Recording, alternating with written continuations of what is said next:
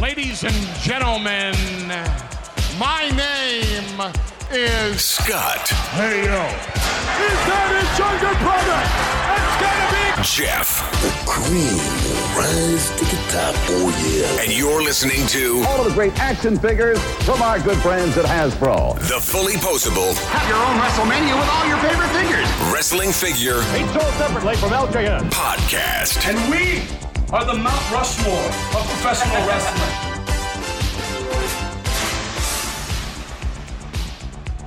Hey, welcome to Telephone 6, everyone. This week we are going to be sitting back and enjoying a fun conversation with two more Fig Lifers. It's funny, I keep forgetting which episode I'm on Telephone because I'm so used to saying the episode number on the regular show. So I sit back and I go, okay, wait, this is Telephone. I have to do math in my head, which is no good. So hope you guys are enjoying these. I'm going to keep pumping these out as we go along because we are sheltering in place till May 31st. So I've got a few more weeks of working from home. So we do have looser restrictions out here, though. We can play golf as long as it's by yourself, and we can play tennis as long as it's one-on-one. But at least they're loosening up their restrictions. Hopefully we don't go backwards and everybody follows the guidelines. But that means that more of these are going to be pumped out, and that means more episodes to come with talking to a bunch of Fig Lifers that want to come on and just share their stories, and that's what we love. I've told this a gazillion times. You guys are probably tired of hearing me say this, but oh well. So without further ado, why don't we call our first Fig Lifer? And also, guys, before we call our first Fig Lifer, you're going to be hearing the Skype noise. You're not going to hear your normal ringtone. We decided to try this on Skype, so let's see how this goes. So, let's call our first Fig Lifer.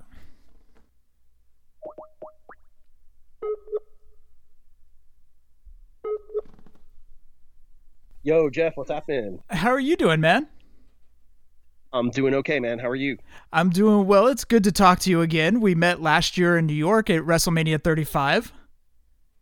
New Japan Pro Wrestling. That was a lot of fun, man. That was cool. You spotted me right away. You pulled me aside and you're like, Jeff, what's up, man? And you were like, can we get a picture? You were like in a hurry because you wanted to get back to your seat and stuff.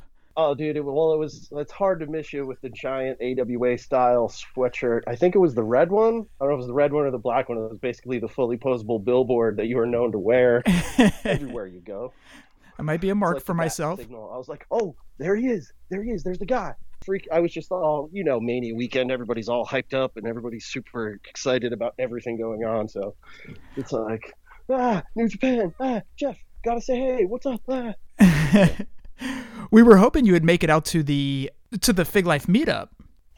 Yes. Unfortunately, I had made earlier reservations to go to a different place in city to link up with some other folks because there's just so much going on. But I don't know if I'm making it to Los Angeles, although we'll see what happens.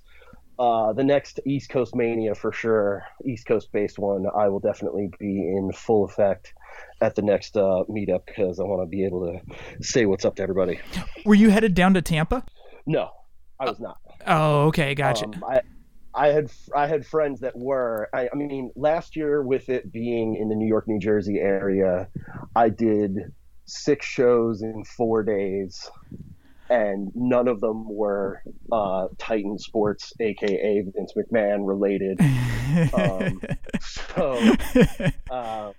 And with all the running around that I did last year, even with it being, with about an hour drive from my house, was still just like I remember Friday night being run down, and then having to, go to bed early because I knew that Saturday was going to be a crazy day with the trip into the city and then New Japan Professional Wrestling. I wanted to make sure I was on point for that. And then my buddies hosted a tailgate at MetLife Stadium that I went up for and then left when everybody started going inside. So I actually did take the train back from MetLife Stadium, got to my car, drove home, and watched the show on the network later that night, which ended up being the move to make, hindsight being 2020. Yeah, seriously, man. Everybody has mentioned how horrible it was trying to get home from that show. Everybody's saying they were stuck outside for 4 hours. Dude, no way, man. Yeah, I wouldn't. I wouldn't wish that on anybody. So you're all troopers. Well, luckily, we were planning on going, but we had looked at StubHub earlier in the day, and the tickets were like, even for the nosebleed, were still up in the $280-$300, and I'm like, no, I'm not gonna pay. I'm not gonna pay that. I'm just not that kind of guy. Like, I'm not sitting in an arena stadium to pay that to then see like a blocked view of really tiny wrestling. When like I said earlier, like I went to 6 events that were all non WWE affiliated across Mania weekend, and was no less than 15 feet from the ring the whole time for a fraction of the price. And then afterwards got to actually talk to the dudes, say what's up, thanks for an awesome match, and buy a t-shirt or something. So like that's way more of an experience that I'm into as far as the Mania weekend of things goes. Mm-hmm. I could very easily travel to a Mania weekend and not do a single thing Titan Sports related. Which shows did you go to? Let's see. Wednesday, I went Wednesday night in Ridgefield Park, New Jersey. I went to a show called Pizza Party Wrestling. Uh-huh. That was main evented by Fred Yehai, who's done some stuff in Evolve. Mm-hmm. And he wrestled this tremendously good technical wrestler who's on the come up named Daniel Makabe. Mm-hmm. He lives in Vancouver, Canada, but is a super excellent technical wrestler. He just done a lot of stuff for 3-2-1 Battle in Seattle, as well as Without a Cause, some independents in the Tennessee area who like the folks who run the Scenic City Invitational in Chattanooga, Tennessee. They've brought him in, and it's the other Fed down there, Sup Graps. They've brought Makabe in to do some stuff. So that was like a very hard-nosed technical wrestling match.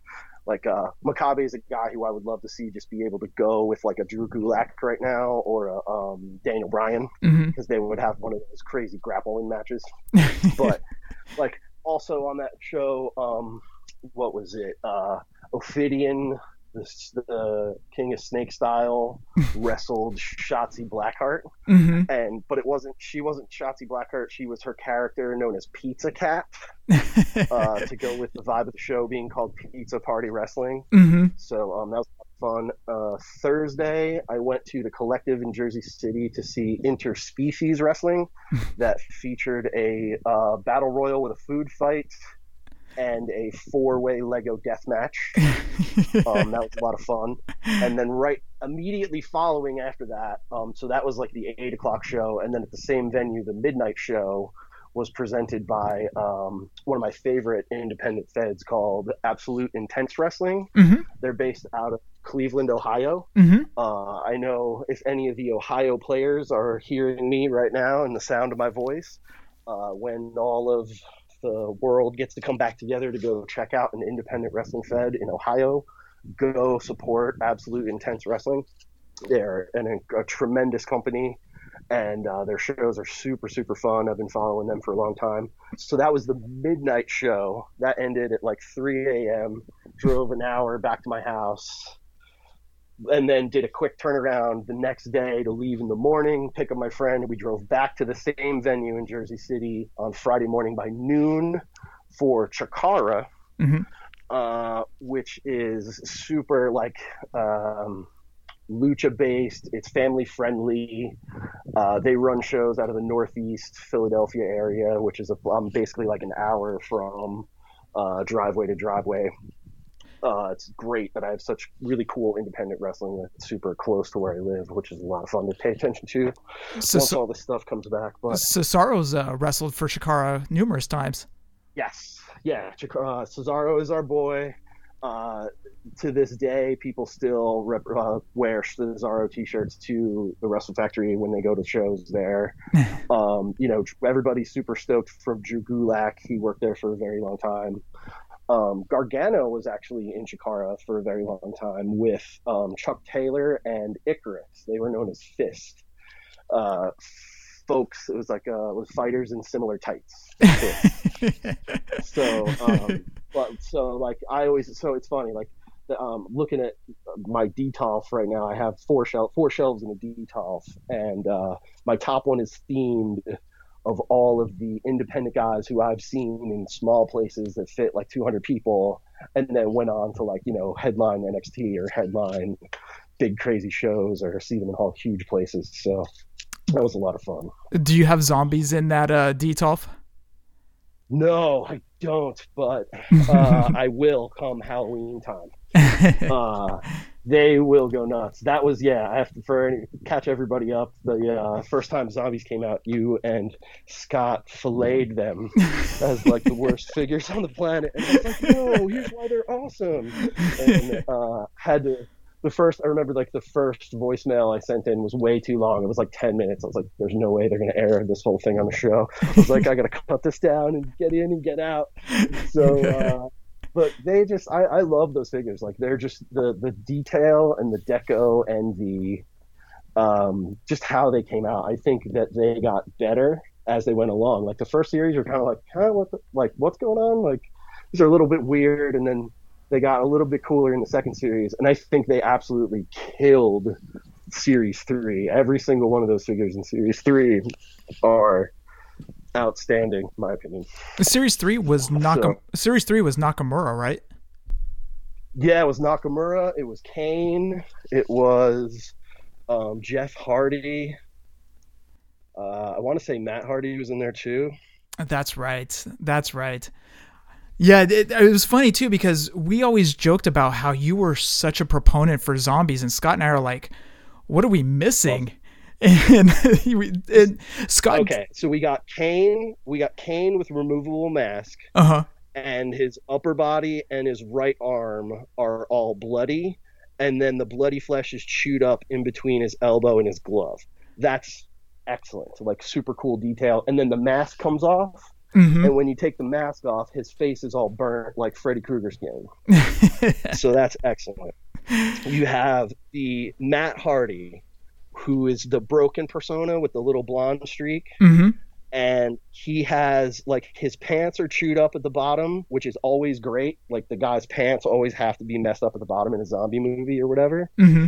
And his big feature is that his torso is cut out so that you can see, like, the spine, and the spine is there, but the flesh on the lower part of the torso and the upper part of the legs is like chewed out and bloody, as if somebody ate through like his core, which is a cool feature that not many of those, they took the same kind of technology, they applied it to the Finn Balor, except that was the space between his shoulders and neck and his head, with his spine being through there, like the old Mortal Kombat fatality where you grab the guy by the neck and yank his head out. Mm-hmm.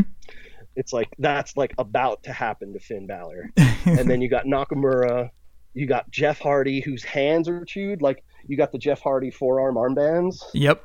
Except his hands are all chewed up, like bloody flesh, zombified. And then you have the Charlotte Flair, who's the only one with the robe. And her hair is all crazy. She's got the weird warped looking peacock feathers on the back of her entrance jacket. A ton of deco went into that figure, making that Charlotte Flair. Mm-hmm. So when they talk, when you guys get into like, oh, it should be this kind of Macho Man or that kind of Ultimate Warrior, or like the real deco heavy figures, mm-hmm. and then Bill's like, oh, we couldn't do that because of the deco, blah blah blah. And it's like, no, but you spent the money on this. Like you went deep on the deco for this. So, but I mean, whatever. It's what we can do. But yeah, I really think those figures are the best. Like the mutants, I think were the worst. If I had to rank them, mm-hmm. I'd say the mutants are worst. Although the Gordo Brock Lesnar is a lot of fun. And the glow-in-the-dark Cody is funny too. The glow-in-the-dark Stardust. Mm-hmm. He'll still get tweets about that figure to this day, and he replied to one of them. He was like, hey, whatever, glows in the dark. It's cool science fiction. It bought me a summer house. You know, like it's pretty much like, yeah, okay, fine. He's not wearing trunks and boots, but it bought me a summer house. It's pretty much like, okay, I guess you can stop making fun of me about this figure now. Well, we had to eat crow on the not Teenage Mutant Ninja Turtles. Those were a different line. The Masters of the Universe line. They were just another gimmick line in our eyes. But there was a lot of people that were like gung-ho for this line. And what's cool is a lot of people have gone into the stores and are like, I need to find this Masters of the Universe series. It seems like it's steamrolling and picking up more steam as it's going along. A lot of people are loving this line. And we went on the show and have an admission because, man, we were wrong on that one. Yeah, I mean, the deco, this, like, I was age-wise, just all of that was just nonsense right there. I'm all jacked up. I'm at with my Wawa pumpkin spice coffee in my Flyers mug here. That's our energy talk discussion. That's our energy drink session of the podcast.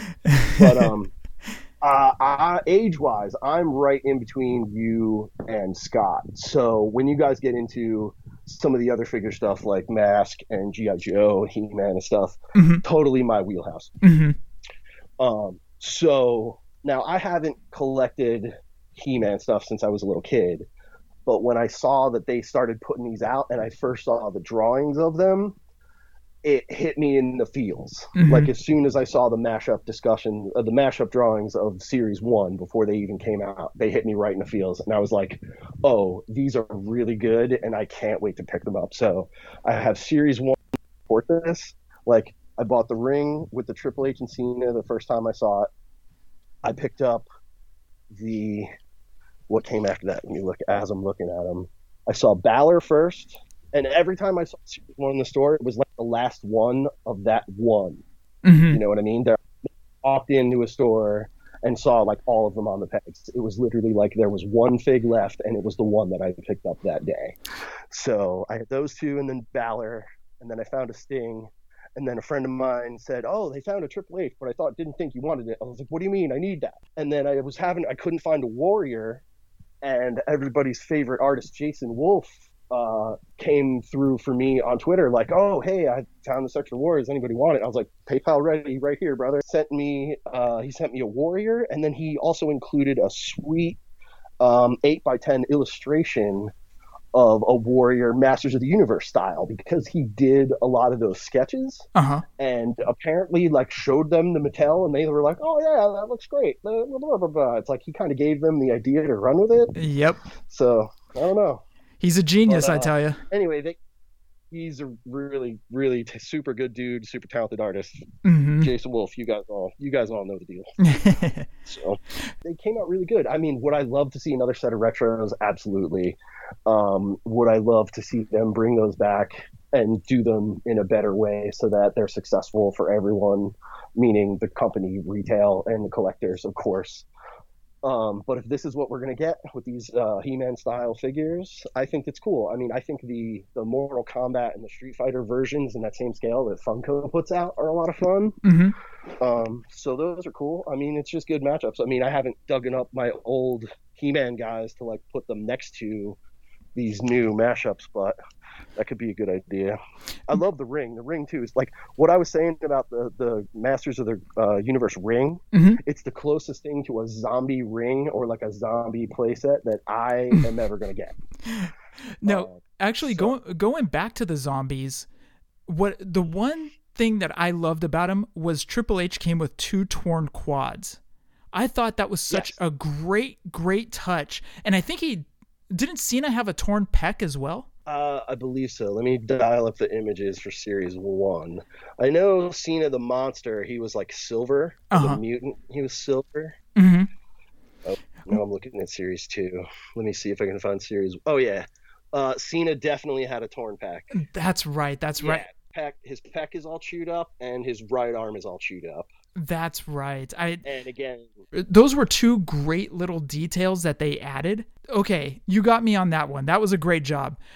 But the rest of the stuff, like, we're not gonna see eye to eye on because the whole zombie horror thing, it just doesn't gravitate to me. In fact, you know what's funny is you mentioned Shotzi Blackheart. Shotzi actually used to be on a local television show out here. And she would be like one of these girls that was on these like, I don't know, these like late night horror shows. And it was on a like a Sue Young or a Yes. I forget the other one. Yeah, similar kind of character, right? The undead princess kind of thing. Yeah, but they would do these like cut in because it's the channel out here. It's called Channel 20 KOFY, and it's like some random TV station that you in the day you can only get on the with the antennas and stuff like that, right? Sure. Yeah, regular like local access TV. Exactly. Now, is this even wrestling based or not wrestling based? Well, this wasn't, but then she makes her way over to a thing out here called Hood Slam, and familiar. Hood Slam is out of control, dude. Like Hood Slam's on a whole different level. Yeah. But that's where she started wrestling. Then she moved on to All Pro Wrestling. Then she started getting booked elsewhere, and then next thing you know, you're like, oh shit, she's on NXT. You're like, when did that happen? Her APW stuff was when I think I first started seeing her name, and then she was doing a lot of, I feel like she did some stuff for Shine, but I could be mistaken. But I know she was definitely one of those indie gals who was doing the road and traveling and showing up in as many places as she could and stuff like that. Yep. And I'm glad to see she's getting showcased on NXT because I think she deserves it. She's awesome. She's such a sweetheart outside of the ring, and then she's killing it on NXT. So you're like, cool. You're happy for her. Yeah, I mean, she's super hardworking, and at the same time, she has a character. Like that's what they're kind of looking for in that. They want somebody who literally jumps off the television, like Asuka does. Like when Asuka first showed up at SummerSlam, when it was like Ric Flair, Sergeant Slaughter, and Asuka. Like my Twitter blew up because I was familiar with her from when she did a weekend with Chikara in 2012. Mm-hmm. And at the time, Sarah Del Rey, who would become Sarah Amato, head coach at NXT, Triple H basically said to Sarah, like, hey, who is out there on the female front that we could sign and bring in and could go right now? And she said Kana, and that she became Asuka, and the rest is history because she's the veteran, she can work super hard, and she has a character that jumps off the screen. Like Shotzi Blackheart has a character that jumps off the screen. Like that's that's what they're looking for as far as people can go in the ring and also have something else to bring the sizzle with the steak, if you will, in public that day. Now, let's go back. You said you're between Scott and I's age, so you're about, I'm going to say 43? Yes, I will be. I'll be 43 in October. So you started collecting the LJNs, right? Yes, sir. And I went into my attic today, brought them down for this conversation. Oh, nice. Looked up the series, like the range of the series, and then laid out everybody that I have in order and took a picture. So we'll be able to share that when this drops. Nice. And I have so many great memories of LJN stuff. Like, so just getting into wrestling, clearly kid of the 80s and being in the Northeast area, New Jersey, we got New York television, we got Philadelphia television. I'm right in the middle of New Jersey near the shore. So we got, I got AWA and World Class on ESPN after school.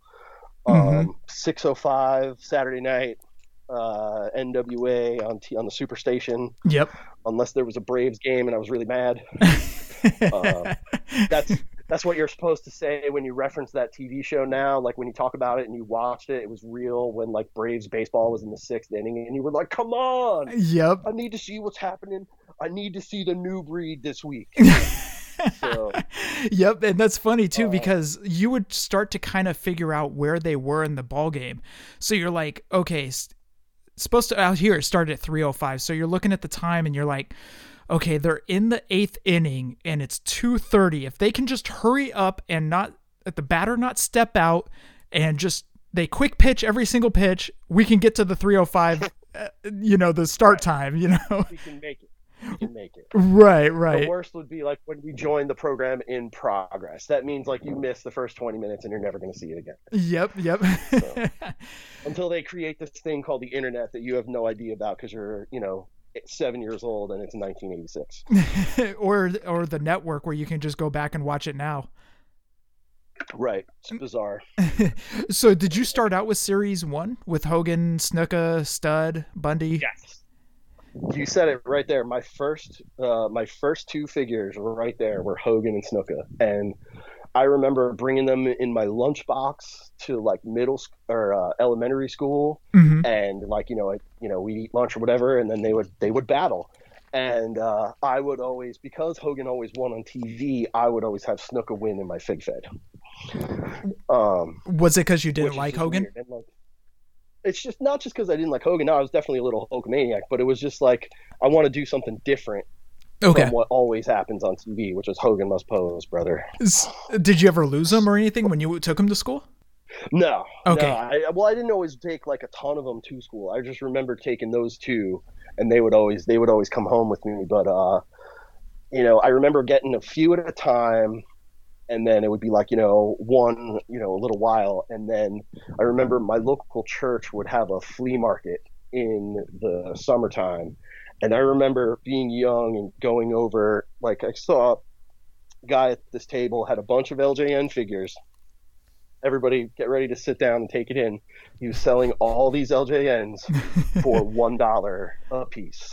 Were they pristine? So I literally ran back to wherever our setup was, got my wallet, and then sprinted back over to the dude, handed him like $12 and walked away with an armload of figures, which was, I know, at least like Paul Orndorff, because I'm looking at him, Macho Man, Ricky Steamboat, Jimmy Hart, Captain Lou, Bobby Heenan.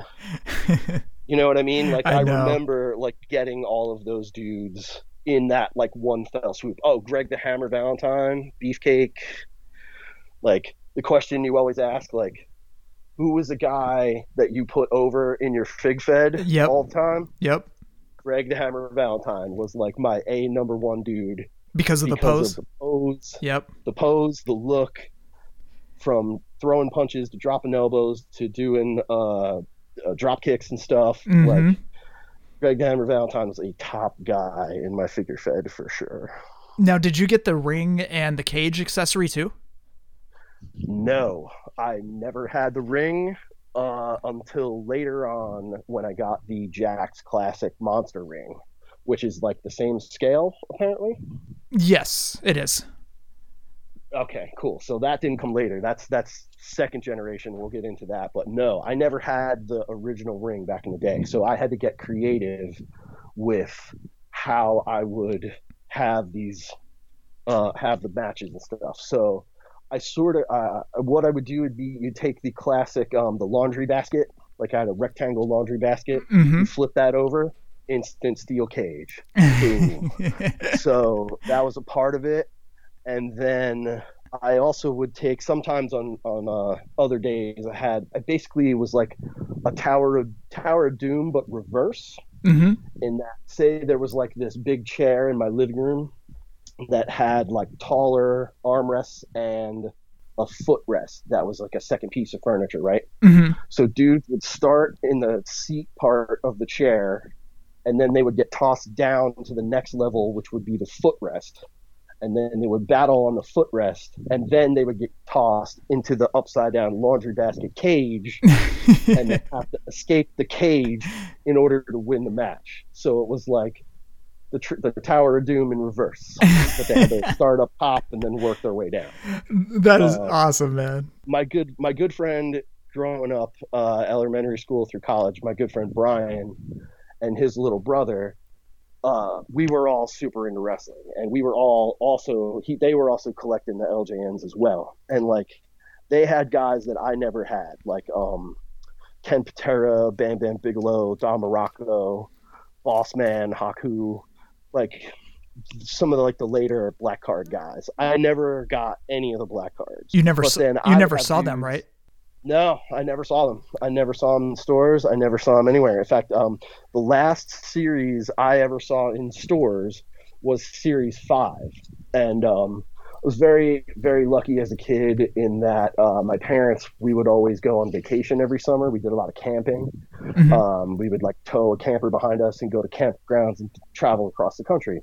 And we've been into Canada a few times, done a lot of great stuff, and I'm totally blessed to have seen that much of the world at such a young age. And, most of the time I'd be in the back with the Walkman and reading an After Mag. So After Mag, take a shot. So anyway, I remember, I think we were in Canada, and we went to, it was either like a Woolworth or a McCrory or some like weird hardware store or something. And I come around the toy aisle and I see they have all of the Series 5. And it's like, I'm seeing Hacksaw, I'm seeing Adrian Adonis, I'm seeing, Ken Patera, all these dudes, or let's see, dudes in 5, Bam Bam Bigelow, Hacksaw, $1 Million Man, Demolition Axe, like $1 Million Man. I remember seeing them and like my eyes lit up and I was like, I've never seen any of these before anywhere. And my mom was like, you can only get one. And that one was One Man Gang. Oh. So that was the dude I went with because I remembered him from the NWA stuff as much as I knew him from the WWF stuff. Gotcha. So One Man Gang's my guy. Did you ever go back and collect any of the other ones like Hacksaw? No, never gone back. I've only been tempted to get like the Haku, and one time he showed up. There's a great place locally. It's called Funkenstein's Wrestling Superstore at the Englishtown Flea Market. Anybody in the state of New Jersey should check that place out. He will get in a wave of LJNs, but it's mostly the common ones. But when he gets in any of the black cards, they disappear immediately. Like before he can even post the photo or list them on eBay, people are like, claim, like, give me that, give me that Hacksaw, give me that Adrian Adonis. I haven't gone back and grabbed any of the new LJN ones. And part of me, like, kind of doesn't want to. Like, it would be cool to have them, I guess, but like because I have them all loose and like knowing this was my childhood collection of like these are the like my Bruno San Martino's totally beat up and like Ted Arcidi was another guy that I pushed to the moon. Like as a little kid, I totally did not understand why Ted Arcidi wasn't like a bigger part of the show and like a more used kind of guy. Like he was another figure that I pushed to the top of my Fed. Well, for no reason. He was jacked to the gills, man, and you thought for sure jacked to the gills. You thought for sure he had that look to, be the next Hogan or something like that, or at least claim the IC title. The next anything. He was just like this huge dude, and he did that big bench press thing where he could bench press 702 pounds. Yep. I guess what is that feud with Dino Bravo? Yep. So like that was a whole thing. But like, yeah, he was another guy I pushed super far. And I also loved hearing you talk about your joy for Kamala from a couple episodes ago. Yep.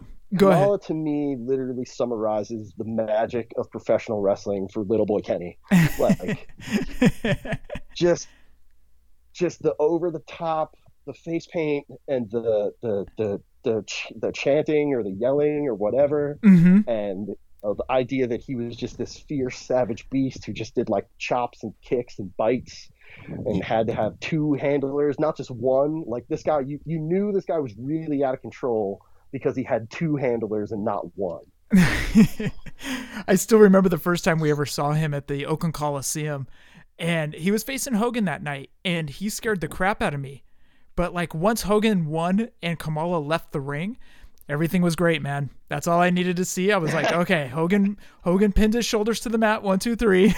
But legitimately, I'm sitting at my seat. I'm like, this guy scares me. Yeah, I mean, he was just I was just enamored with the character. And like still to this day, like I picked up the FTC version of Kamala, the Marvel Flashback Elite that came out a few years ago, Kamala. That's one I purchased 2 Marvel Legends through that time of Margolette, what was that, like 2010, 2011? The first ones, you know what I mean? Yeah. Around that time? Yeah. You mean the Mattel Legends? The Mattel Legends, yes, not the Marvel Legends, my bad. We got another toy line on your mind, man. No idea, man. No idea where that one came from. Came from my pumpkin spice coffee all jacked up here. Yeah, the two that I had purchased was the Kamala and the Ricky Steamboat. And then I eventually traded the Ricky Steamboat for the Bam Bam Bigelow that sits in a figure defender on my wall to this day. Oh, you got it carded, huh? Yes, it was. I mean, because I had the Kamala carded and I had the Ricky Steamboat carded, and I wasn't going to get rid of the Kamala. And I saw this same thing was at Funkenstein, and he had Bam Bam up there, and he was like $50, and I was like, oh, I don't know if I can do that. Like, but let me see if I can pitch a trade. And I was like, hey, I have a mint on card Ricky Steamboat. Would you be willing to trade for the Bam Bam? And he said yes. And I was like, oh. So I put it on my wall, and that's best because I mean that Ricky Steamboat is a great figure. Mm-hmm. I'm happy to have this 1995 flame jacket and gauntlets carded legend. And I like that, the two of my favorites, Bam Bam and Kamala, are like the only two that I have in that series. Although the Kevin Von Erich would be pretty sweet. Oh, man. So you were able to trade for Kamala, huh? Or you were traded, Bam Bam, huh? Yeah, I traded for the Bam Bam. I traded the Ricky Steamboat for the Bam Bam, and I have the Kamala and the Bam Bam to this day. Well done. My two legends. Well done, man. That's awesome that you were able to do that. How are the prices over with that gentleman over at, would you say Funkenstein's? Funkenstein, yeah. Funkenstein Wrestling Superstore. I think you like them on Facebook. Okay, yeah. Sounds familiar. Their Facebook page. But yeah, it's like they're inside of a building in a swap meet type of thing. Mm-hmm. And they have 3 different stores. It's, I'd say, 85% wrestling figures and memorabilia, and then they have some other like pops and some horror stuff and some other like comic book things and other stuff like that. They also do a bunch of retro video games as well. But definitely fair, definitely honest, good folks. I've brought in stuff for trade, and he's given great value on trade for either cash or store credit, so highly recommended. So I picked up a few gone back and picked up a few Bone Crunchers there, as well as some other Ruthless Aggression stuff, and they got all kinds of things. So do you remember your first house show? Was it around that time of 85, 86, 87? No, I wish. I never went as a young person to a live wrestling event. I would say the first show that I went to was after we had gotten, so it was like, I did the whole LJN era growing up and never saw Series 6. And then when the Hasbros came out, it was like at a perfect time for me to like not be into figures anymore, in that I had this whole collection and now the new ones are literally a third the size in plastic. Mm-hmm. So I can't have matches with them. And I was at the age where I was kind of not into figures so much. So I sort of missed out on the entire Hasbro thing when it happened. I still look back at those figures now and I say that they're cool. I just don't have the nostalgia towards those at that time that most people do.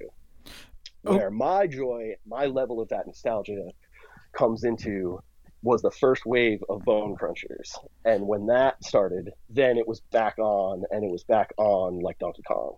So what made you get into the Bone Crunchers? Like, what made you fall in love with those?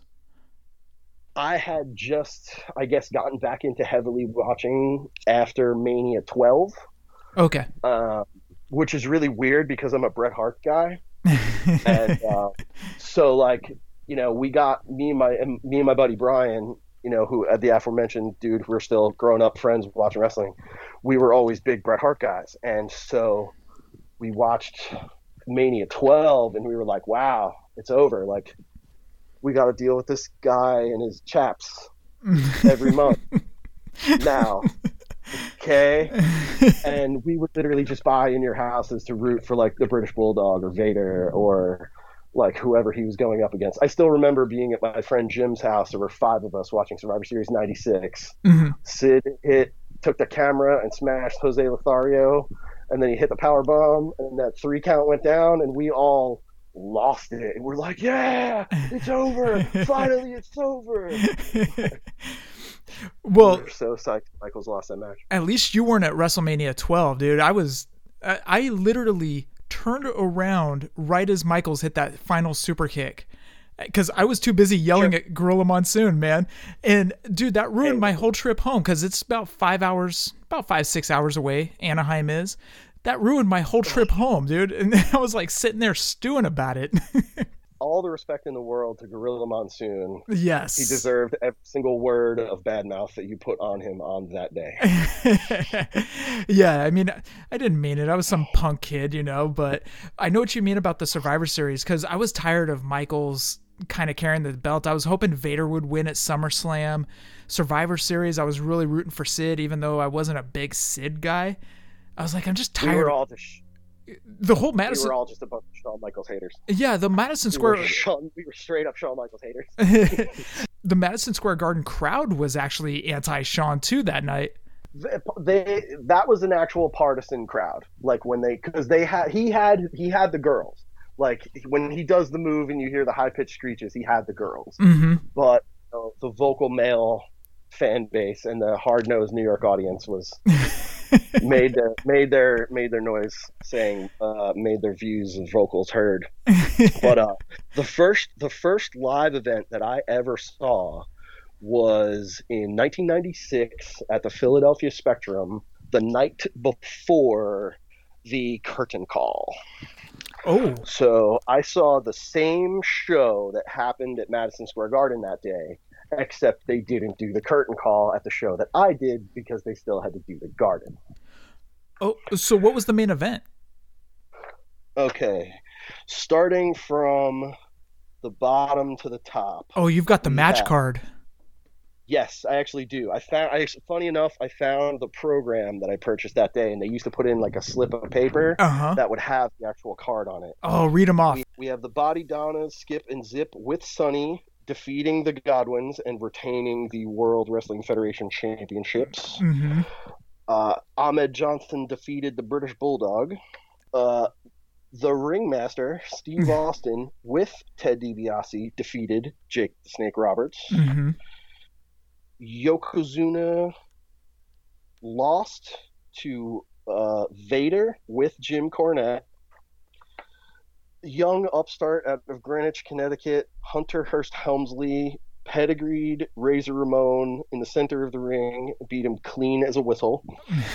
And the only shirt at the merch table was that white and yellow full face retro Razor Ramon shirt that they just re-released a while ago. Yep. I remember going to every merch stand around the circle of the Spectrum looking for Bret Hart stuff. And that was literally the only shirt for sale was that Razor Ramon shirt.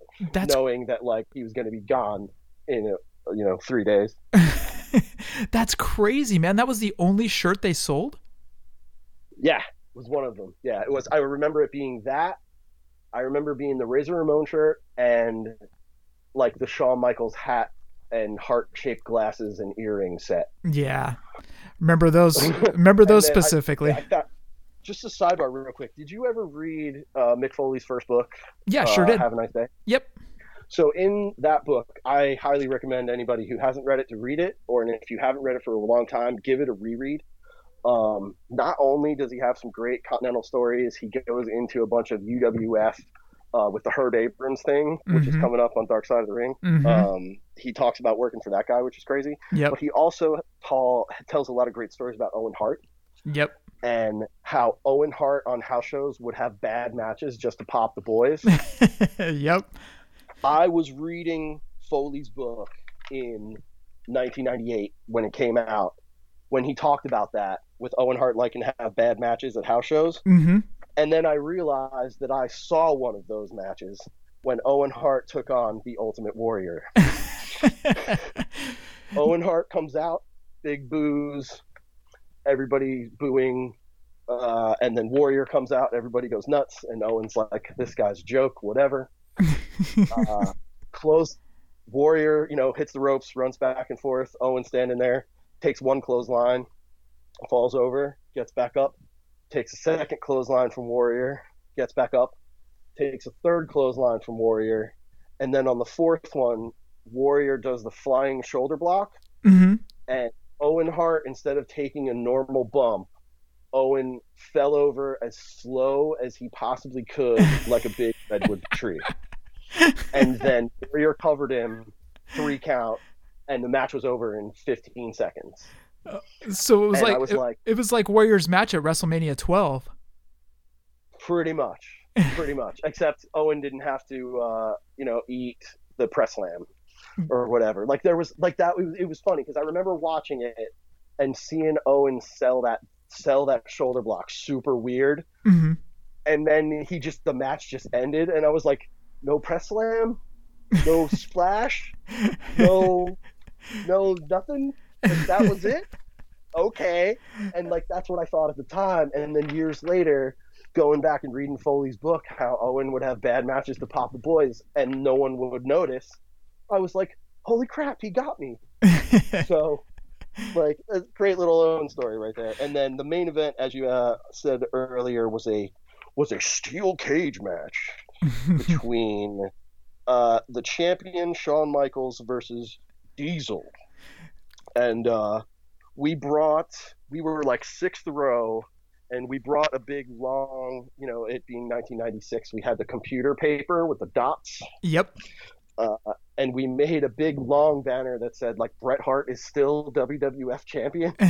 And Shawn Michaels climbs the cage, like, in the corner where we were, held the winged eagle, and just waved it back and forth in front of our faces, like laughing at us. That is awesome. And we're just yelling and we're booing and we're 17 18 years old, just like going nuts, yelling at Shawn Michaels losing. And then that was when they had the In Your House program with the British Bulldog going on. Mm-hmm. So at one point during the match, Michaels was going to escape the cage, and Bulldog ran down in jeans, climbed up the cage, and they fought to knock Shawn back into the cage. And then later on, Michaels, of course, super kick, win, whatever. Yeah. It's funny you mentioned that Owen thing, dude. So we were at a San Jose house show, and that night it was Mick Foley against Owen Hart. And this is in Mick's second book, I think. He talks about this. But Mick and Owen are facing each other in a hardcore match. Owen goes under the ring, grabs a garbage bag, pulls it out, and it's a bag of popcorn. He throws it in the ring, and you can read this in Foley's. I don't quote me on this, but I think it's in his second book. No, I remember the story. Yep. Yeah. So that's so good. Oh, dude, it was terrific. Foley gets the bag of popcorn, smacks Owen with it. Owen sells it like he had just been shot by a gun, dude. Like he was like crippled by this bag of popcorn. I asked Foley about that at Wrestle Reunion 2012. Nice. The funny thing is Foley is signing my figure because I had him sign the Jack's Classic LJN style figure. That's so good. I know. I love that whole series. As a sidebar, the rubber style. We'll talk about it in a minute. Oh, I loved it, man. But he's signing the figure, and I asked him about that night. I was like, dude, I was there. We're like, talk about it. So behind me was a long line for Foley, right? So Foley starts telling the story of that match. As I start to look up and around me, everybody that was behind me in a straight line kind of flopped around the table to listen to Foley tell this story of that match against Owen. It was fantastic, man. I loved it because he kept talking about it. He was like 2 or 3 minutes into this story. I look around and everybody's flopped around because they want to hear the story that Foley's telling about that house show match. I mean, that's the best. Like, that's even nowadays. Like, if we're to go to an event promoted by Titan Sports, it would be a house show where the guys can be loose and they can mess around and they can have fun and they can do stuff that's unique to that particular show. Yep. It's not like a cut and paste. Here's 15 minutes of advertisement in between a 6-minute wrestling match, quote unquote wrestling match.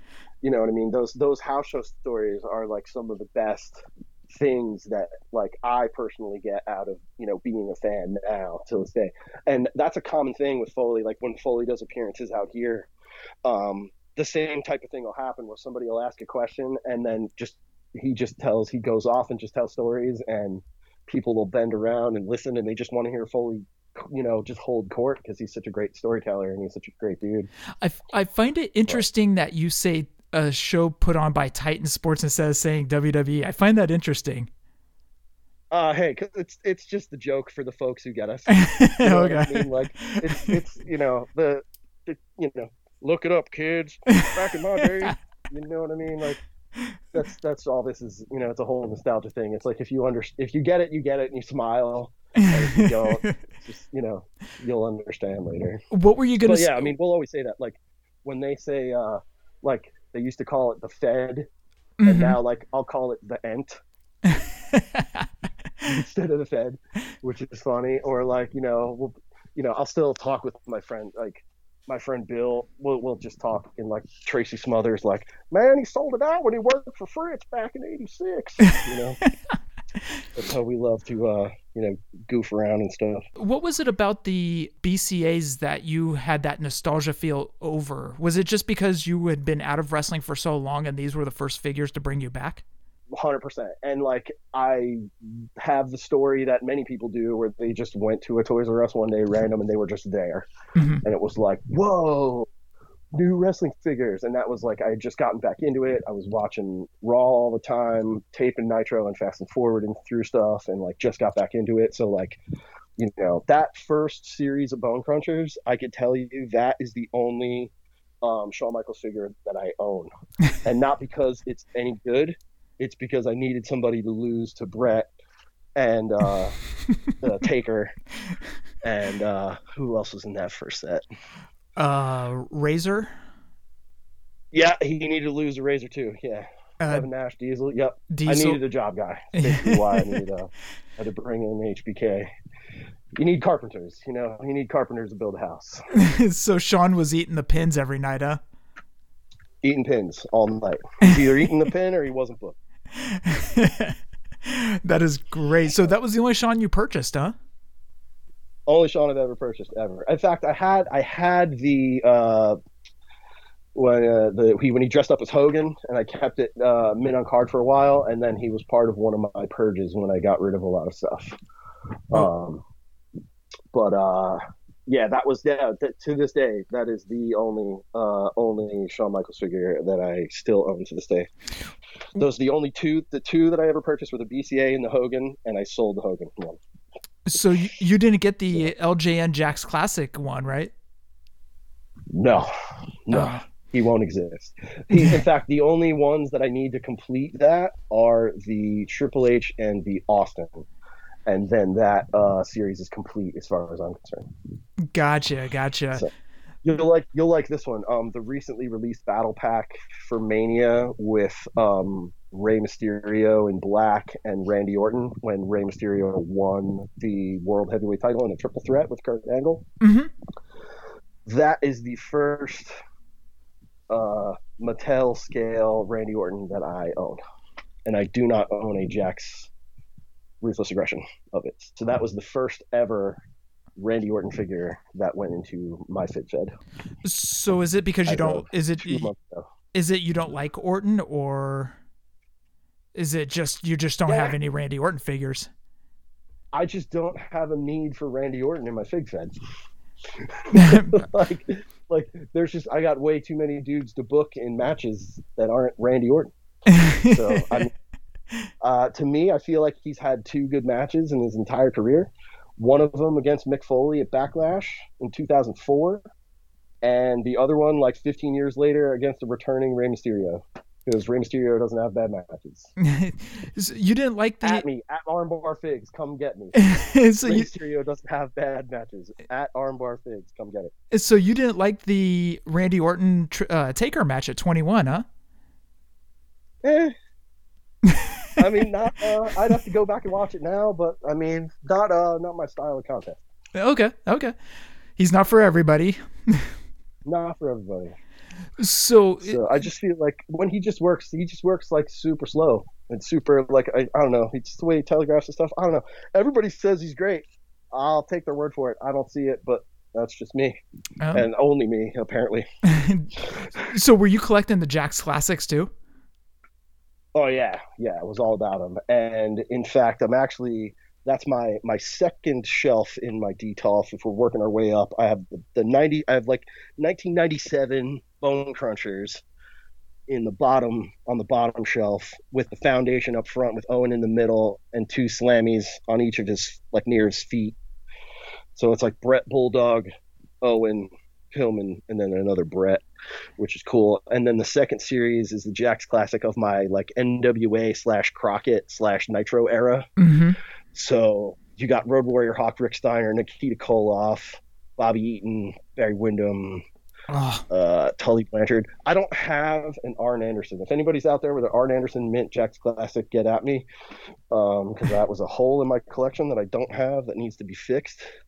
And then I remember when Ric Flair would come out on his famous Nitro stuff and talk about how he'd be an old guy and he'd be like, Harley Race, Terror Funk, Bruce Brody. So I put all three of those guys next to each other, next to JJ Dillon, the new build the JJ, and then the Flair Classic in the red robe. Mm-hmm. And then in front of that, I got the Flair in a suit with the purple glasses that recently came out. Mm-hmm. Or maybe he didn't have purple glasses. That might have been a modify. And then that really awful Cactus Jack. Because I think it's funny to have Cactus Jack next to Ric Flair in a DTOF. So you're hitting our senses with that 87 Crockett era, man. That is our era, man. We adore that era of that Crockett time. Just so great. Yeah. Like I know we already talked about the TBS Superstation shows, but man, the job guys would just get their asses beat by the Road Warriors, and they made them look larger than life. And then a Clash of Champions would happen where wrestlers that would be facing each other on a pay-per-view were actually facing each other on a Clash of Champions. You're like, oh man, I'm getting this for free. Oh dude, like you felt special. Yeah. And that's exactly why they had to phase Clash of the Champions out, because when the business started changing to more pay-per-views, the people in charge of WCW were like, hey, why you got all these hot matches on this free show? We need to start phasing these out and move these hot matches to pay-per-view because we need to make money. Mm-hmm. So that's a reason, literally, why Clash of the Champions stopped happening. But yeah, I mean, I just from hearing you talk about your love from all of that stuff that you've been watching over the past couple weeks, like I went back and did the same thing. Like I dialed up a bunch of 88 stuff. I found the exact show where Dusty got spiked. Yep. And I remember watching that show live when it happened, like at my aunt's house. You know, they're all like my mom and my family are all having visiting time after dinner. Mm-hmm. And I'm literally like 3 feet away from the Superstation going, oh my God, Dusty, what is going on? And like, when you go back and watch it now, you can totally see like Dusty's got the gig in his hand, and you can see when he does it, and they don't really shoot it that well. And she's like, oh, that's where he did it. That's where he dropped the blade. That's where, like, you can see where it all goes down. But crazy. And just hearing your love for that stuff, I literally have right now here's a match for you. The New Breed, Chris Champion and Sean Royal, super underrated tag team. Any independent wrestler listening to this right now, if you're in a tag team, stop what you're doing and rip everything the New Breed did off in 2020 or 2021 or 2028, whenever we can get back to having wrestling shows.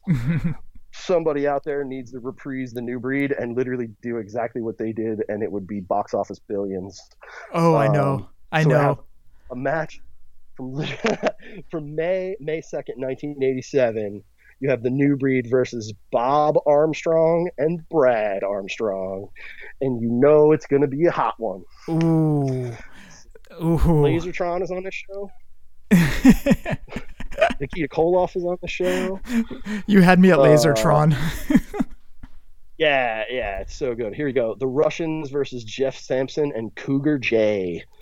Cougar J, such an underrated job guy. Cougar J is actually on a lot of these matches right now that I was watching. Very underrated job guy. Same with Italian Stallion. He would make a guy look great, and then he would get some bit of he would get some bit of offense in, and then he would just get smashed after that. But he was a great job guy. Sure. And then later on, he was like the headliner on every Jersey independent show that ever happened, ever. It would be either Italian Stallion, Nikolai Volkov, Jimmy Snuka, or the Metal Maniac. It'd be any one of those four guys against each other in your main event. Oh. Was on like every New Jersey independent ever. Super funny. But like, oh yeah, all that just going back and watching that studio stuff, it's got that feeling, you get that nostalgia watching the stuff, and it's a lot of funny. And that's even led me to go back and watch. Here's a guy who didn't get enough figs or doesn't get enough figure love. Is Too Cold Scorpio, aka Flash Funk. Yep. I got a whole playlist of his like 93 WCW stuff going on, and that's hot. He has job matches where it's like he does a couple of moves, and then after 5 minutes he hits the 450, and that's it. Like he's literally I've watched him have like the same match with 6 different job guys where it's 6 minutes, 450. He's going to dance at the beginning. He's going to hit the 450. He's going to dance at the end, and he's Too Cold Scorpio, baby. And he had a underrated Jax BCA figure. Yep. It's tremendous. Flash Funk, man. I would love for an elite Flash Funk would be so good. Oh, if they could.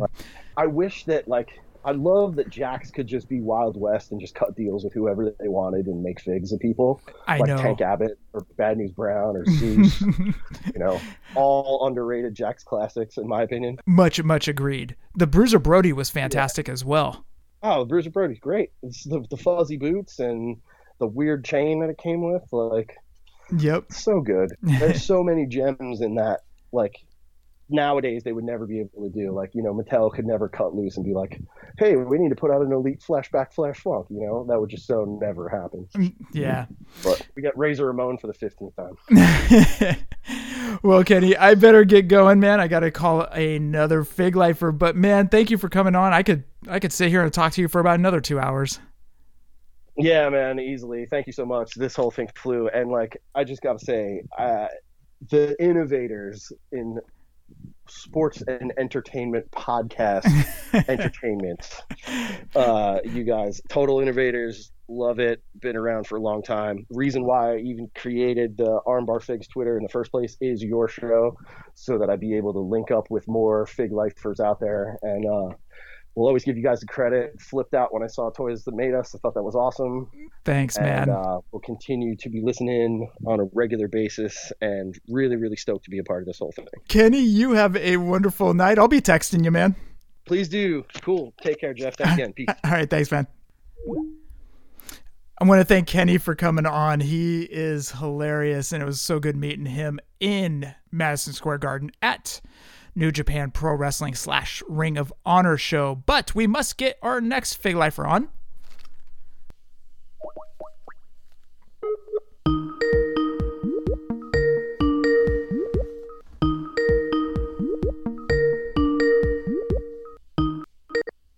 Hello? Is this Jobbing with Josh? This is Josh. Hey, Jeff, how's it going? It's going well. How are you doing, man? I'm doing great, or at least as well as we can be during these times. What have you been up to? Oh, I've still been working pretty much full time. I work manufacturing, so that hasn't shut down. But just this past week, actually, my wife and I kind of both got a little bit sick, and now we're being told to stay home for 2 weeks. So, yeah, dealing with that, but that's about it. Are you okay? Yeah, doing okay. I mean, we've both had, my wife developed first, it's just kind of a cough and a lot of fatigue, and then some headaches. She's starting to feel a little bit better today, and I'm just starting to get into the fatigue part of it now. So it is what it is. We're just kind of going along. They won't test us here yet in Iowa. We don't fit the criteria, apparently. So, yeah, we're just kind of flying by the seat of our pants.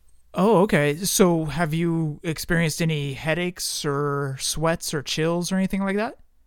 We haven't had any sweats or chills or fevers. We both had some headache stuff. That's mostly been with the cough, though. So we don't know if it's just because we've been coughing so much. So it's really hard to tell, obviously, but because they won't test us, we can't be sure. Oh, well, that gives you more time to watch wrestling, I'll tell you. Exactly. Got to look at the bright side of life. Absolutely. What have you been watching? A lot of what I've been watching has been stuff that I've been watching for the podcast that I do. I did a watch along the other day with a local independent wrestler that was all luchador stuff. So we were watching WCW, Rey Mysterio versus Ultimo Dragon. There was a 6-man tag in there. Stuff like that really is what I've been watching. And then keeping up with NXT. I'm a big NXT guy, so that's a lot of what I've been watching lately.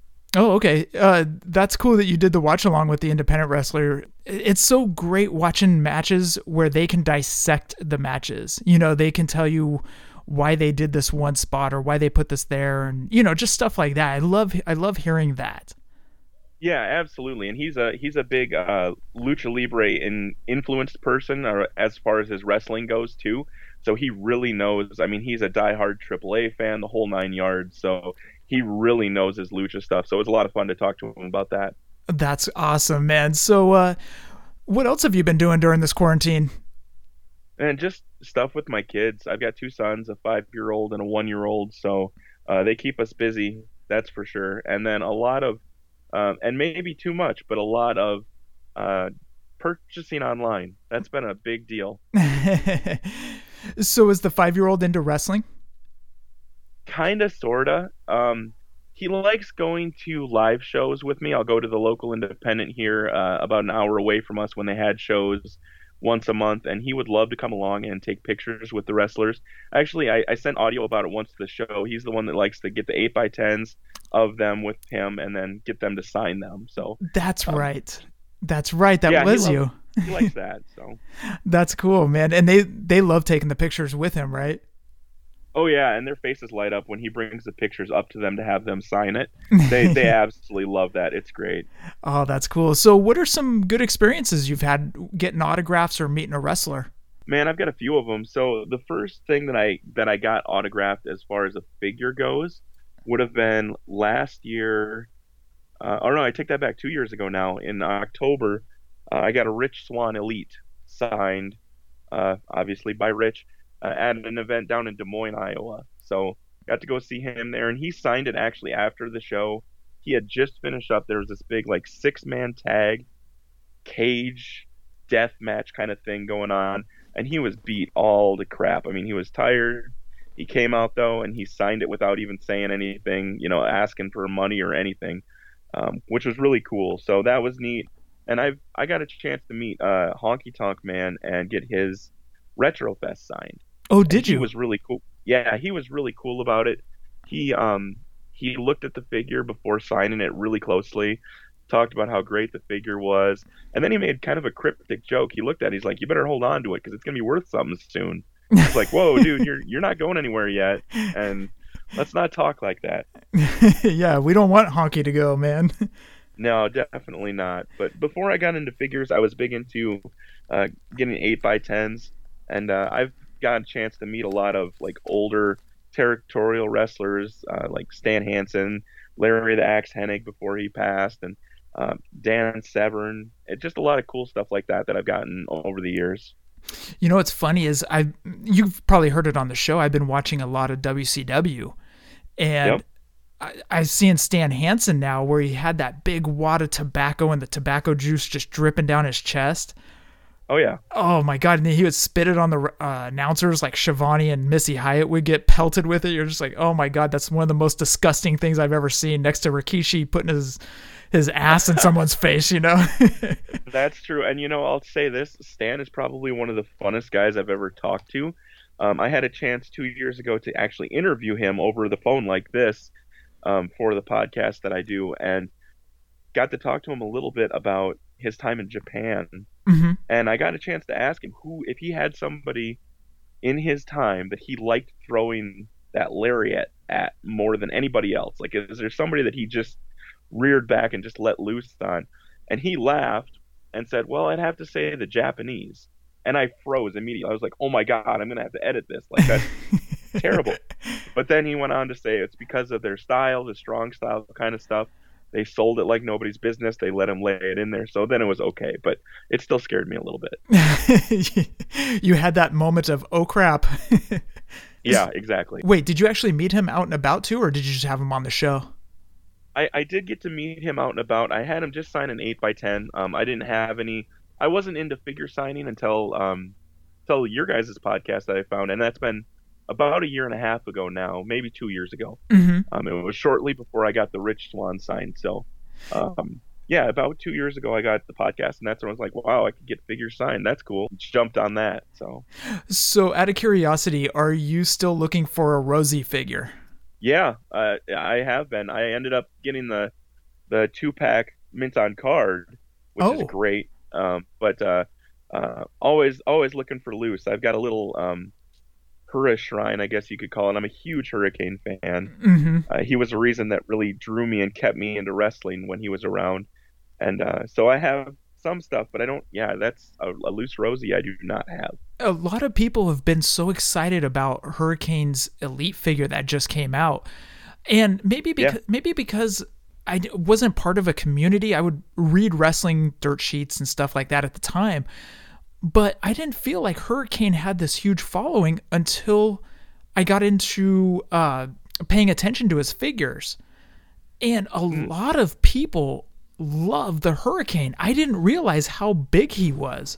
Like when you go to house shows or you go to WWE live events, you didn't see many Hurricane. Of course, there weren't that many t-shirts or anything like that.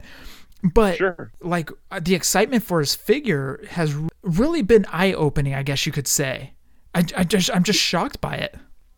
Yeah, and I think a lot of it has to do when he came back at the 2019 Royal Rumble. I think that was a big part of it that reintroduced him to so many people, and then on top of it, the new figure. I think it's just kind of revitalized his interest in him, which is awesome because I know Shane. I shouldn't say that. I don't know Shane personally, but from everybody that I've talked to that does know him, says nothing but the best for him. And that character is very toyetic and collectible. So I see it. So actually, let's go back. You have met Barry at a independent show, haven't you? Yeah, actually, I introduced him to the independent that I go to. I found out after listening to Doing the Favor, after finding Doing the Favor through you guys again, Mm-hmm. I found out that he lived in Wisconsin. So then I was like, well, wait a second.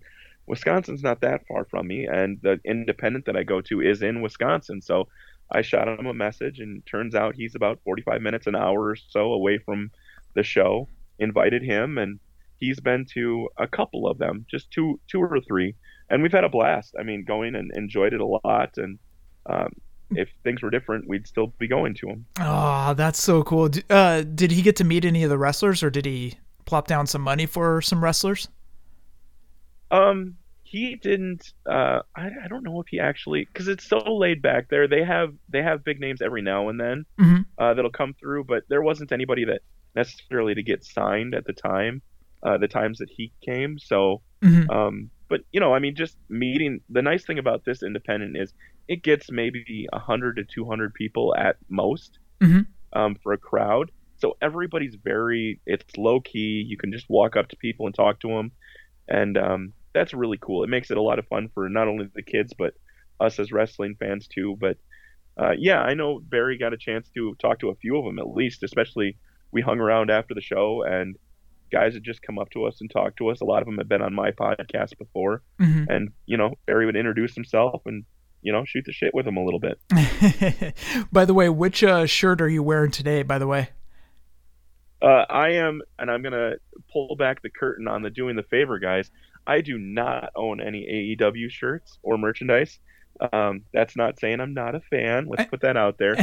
I don't watch AEW because I don't have cable. So I don't have access to it. I could try and stream it illegally or whatnot, but my time is taken up with other things, and what wrestling I watch I feel is enough. But their little spot there is always fun. But I am just wearing I am wearing my Jobbing with Josh shirt, so I'll promo that. There you go. Hey, as podcasters got to be marks for ourselves, right? Exactly. So when did you start? What year did you start watching wrestling? Oh man. So my experience into wrestling is weird. I didn't get into it as a kid. I didn't get into it as a youngin. I was born in 1984. So, I'm a year older than WrestleMania. I've got that, but I didn't actually start watching wrestling until almost the year 2000. My growing up, we never had cable, so I never got to see anything on TV. And then my local Fox affiliate started carrying SmackDown when it was on UPN. Yep. So then I got that. So I got to see, The Rock in his prime there and everything. And I've been kind of on and off ever since. I watched pretty good through like '04, and then the normal on and off, kind of here again, gone again kind of thing. And since 2014, since I moved back to Iowa and my divorce, I've really been full-fledged back into it. Interesting. So you started really late. You didn't have like the morning shows, or you didn't tune them in or anything like that? No, if it was on my local affiliates, I had no idea. I have memories of wrestling before I started watching. I know on a school like overnight trip, at a hotel, my buddies were watching the episode of ECW where Terry Funk's in the ring and all the chairs start getting thrown into the ring. Yep. I remember that vividly. And then I had a kind of an experience, or a run-in, if you will, with Randy Savage when I was like 5, 6 years old at an airport. What? And that's yeah, I know, it's crazy. So my family, I have family down in Phoenix, Arizona, and my grandparents would go down there every year to winter down in Arizona. And one year we decided to go down there and visit them during the winter, during Christmas break. And we were at the Minneapolis-St. Paul airport. And I was pestering my mom at the time, and she gave me a quarter to go over to the arcades and play. And I went over and I played one of the wrestling machines. I had no idea what it was. I was just pushing buttons, watching the lights. That's really all it was. And I didn't realize it at the time, but I had, in the wrestling game, selected Savage as the character. Probably the multiple colors and that kind of thing. And all of a sudden, I was very aware of kind of a shadow over me. And I turn around and look, and there was Savage. And he was in full, I mean, it's like he stepped out of a Slim Jim commercial. He was in the bright colors, the hat, the glasses, the whole 9 yards. And I just stared up at him. He looked down at me, looked back at the screen of the game I was playing, patted me on the back a little bit and said, "Good choice, brother." and walked off. And I turned and looked, and all these people around are taking pictures like of this guy, and I have no idea. And my mom and dad kind of knew who he was, but didn't think anything of it. But yeah, fun story to share, that's for sure. That is a very fun story. Little did you know that you would be collecting his wrestling figures, like, I don't know, 20-something years later, 30-something years later? Yeah, absolutely. Yeah, it's crazy. That's crazy. So the kids at school, they didn't really play with figures or talk about it or anything like that? Not really that I know of. I mean, I went to a pretty small school, and I was kind of, full disclosure, I was kind of the nerdy fat kid. So I didn't have a whole slew of friends. My really good friend that is still my best friend to this day, Eric, him and I kind of fell into wrestling at the same time. But I don't remember figures or anything until after I started watching it at all. And even then, the figures, it was for a year or so, and then I was out of it. I think I had like 3 figures, and that was it. So if you weren't watching wrestling, what were you doing? Was it like mainly baseball, football, anything? Yeah, so I was big into baseball as far as sports, and I'm still a huge baseball nut. But as far as like toys and cartoons and stuff like that, Ninja Turtles and the Real Ghostbusters were my deal. I had all sorts of those toys, oodles and oodles of them. But that was really it. And then I got a little bit into like Aliens and Predator when those toys kind of came around again. But really, it was mainly just Turtles and Ghostbusters. So you collected the old school Playmate Teenage Mutant Ninja Turtles. You collected everything like that, right? Yeah, and everything is probably a good way of putting it. My parents were kind of like, "Oh yeah, here, have a toy," kind of thing. And I had grandparents who spoiled me rotten too. So I had a lot of stuff between Ghostbusters and Ninja Turtles. So if there wasn't anything you could find in where you were living, when you would go visit your grandparents down in Arizona, that you would have a whole selection of new toys to choose from. Not necessarily, because they actually just wintered down there. They did their summers up here in Iowa. So And we would go down there maybe once every 3-4 years, and it was just for like a week or so. Oh, So it okay. wasn't very often that we did that. But no, they would. I mean, and I live in a rural community. I have one Walmart that's 20 minutes from me, and I still live where I grew up. But and the next closest is like 45 minutes away. So it's definitely pretty slim pickings out here for figures. So you have to do a lot of finger poke of doom, huh? A lot, yeah. I kind of with wrestling with elites, it's been like every 3 or 4 series we'll get them in. That's about it. Do a lot of videos from inside your wrestling room. You have a lot of figures behind you. Do you just get all those in offline and everything? Yeah, online has been really, really good to me. That's for sure. Much to my wallet and probably my wife to an extent, her chagrin. But no, I'm just kidding. My wife's great. She supports it. But yeah, I've done a lot of online stuff and a few people that I've met through the community. I want to give a quick shout out to Ref Larry Peace online. He's a huge friend of mine and helped me get into the game big time with a lot of trades and stuff. And you've also had him on your show. Yeah, I've had him on the podcast. Absolutely. Wow, you did a little bit of homework here. I'm impressed. Oh, I know, man. Don't think I don't know. Yeah, I've had Larry on, which was great. I mean, Larry's a cool dude. He's done some independent reffing, a lot of independent reffing, I should say, out in the Pennsylvania area, and big time into figures and collecting. So he just hooked me up not that long ago in a trade and hooked me up with 2 surprise Hurricane autographs. So that was definitely cool. So outside of Stan Anson, who else have you had on your show that I'm not going to say had maybe like from the old school or may have some name notoriety? Yeah. Well, not a whole lot. Stan was a big one. Here in near me in Waterloo, Iowa, there's a National Wrestling Hall of Fame out here, and they have a big deal every summer, and it's a whole weekend with the wrestling show, Hall of Fame inductions, the whole 9 yards. You guys had Ryan Searney on quite a while back in an audio, and he mentioned it too. Yep. Because he's not that far from me. Correct. And that's kind of how I got Stan on.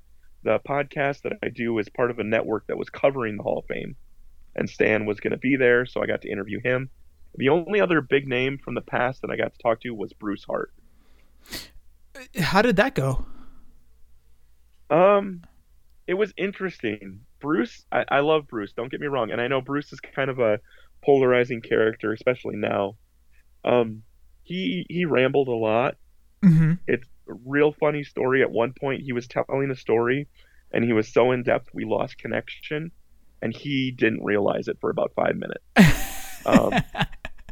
But it was a lot of fun. Unfortunately, what was nice is that was the year that Owen was being inducted into that particular Hall of Fame. So Bruce had a lot to say about it. It was really hard to steer him away from bashing WWE, though. Oh, okay. So that was a challenge, but it was still awesome to talk to him. Did he tell any other stories, like maybe from the Hart House or anything like that? You know, there were some. He talked a lot about just kind of the mischief that him and the brothers would get into. He told all of the very common Owen rib stories, like the ribs that Owen would pull. The ones that everybody's heard, you know, calling Stu and pretending to be, I forget the wrestler's name, but he pretended to be another wrestler that had beaten Stu and challenged Stu. Yeah. And just all this other fun stuff. The one where they prank called Ahmed. Yeah, he told all those stories, which are pretty well known, but it was still really cool. Yeah. You got into wrestling in around 2000. Did you immediately start collecting figures, or did you just slowly kind of pick up the pace a little bit from there? Not collecting right away. After I got out of high school and kind of moved out on my own, I started collecting some, and then I shouldn't say some. I definitely ramped it up just like I have now. But I started collecting, and I had, I was collecting in the time that Jax was around. And the classic superstars. I had a slew of them. I had a whole bunch of the Unmatched Furies. I loved all of those. I had a lot of this stuff and collected for quite a while, and then I moved out to South Dakota for school. Excuse me just a minute here. Sorry. Oh, it's okay.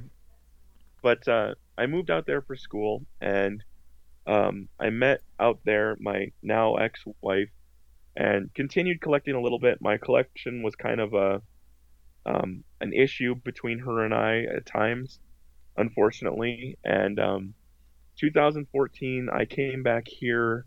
So I was out in South Dakota for about 8 years. Had a good collection. Mm-hmm. Kind of stopped when Mattel took over, and that was largely just because I kind of backed out just for a while. I had a sizable collection, had gone back and gotten a lot of loose Hasbros, Mm-hmm. and so then I came back to Iowa because one of my grandparents wasn't doing so well. So I decided to come back for an entire summer, like 3 months. And my wife at the time decided to stay in South Dakota. We had worked this out. Everything seemed fine. A month or two in to my time back here, I got a phone call with her saying that she was done and wanted a divorce. Um, Long story short, all my stuff was still out there besides some clothes and important things that I had brought back here with me. Mm-hmm. And eventually, through all that, I got information from her that she was going to have my stuff that I could get back from her, and I went and picked it up from her at the allotted time, and it amounted to 2 boxes of things and 0 wrestling figures. And I was irate, upset, depressed, whatever you want to call it. Mm-hmm. Come to find out, she had pawned them. Oh. Yeah, that sucked. I mean, I had a huge collection at that time, so I really backed off for a while, and then I want to say 2000. When did I find you guys? 2017, 2018, Mm-hmm. somewhere in there. I found you guys, and I think it was 2018, about mid-year, and then I started getting back into it. So it was you guys who rekindled that in me after losing all that. Well, we're glad we can get you back into it, man. I'm sorry to hear about that first collection, man. Oh, that just breaks my heart hearing that. I hope she didn't get a lot of money for it. Yeah, that's kind of where I've landed on it too at this point. It hurts, but it is what it is. I've moved on, and here we are again. So Yeah.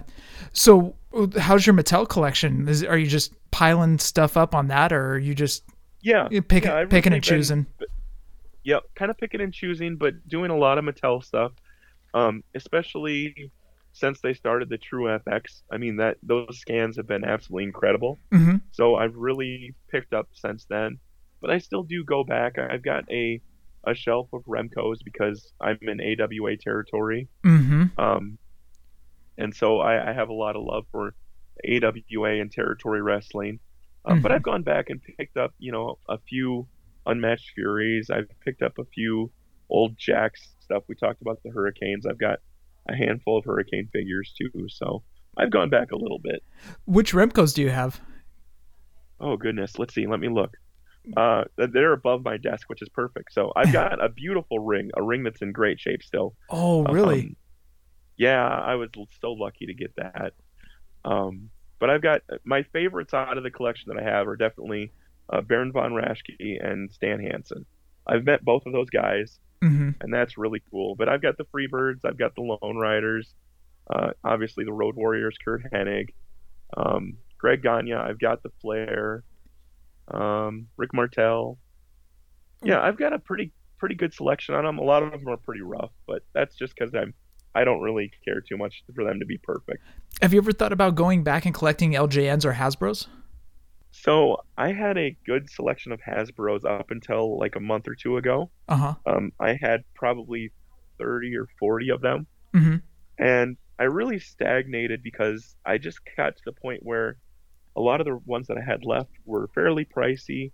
And I really wanted to focus my collecting on the Hurricane stuff and some of the more modern figures coming out and the Remcos. So I did the unthinkable and I sold off my Hasbros, which, it kind of sucked, but I got a good amount for them, I feel. Mm-hmm. And I know the guy that got them had some as a kid, but decided to get back into them, came on some money and could buy them. So I felt good about that. And, but LJNs, not so much. I mean, I don't have anything against them. I have picked up a Iron Sheik and a Macho Man.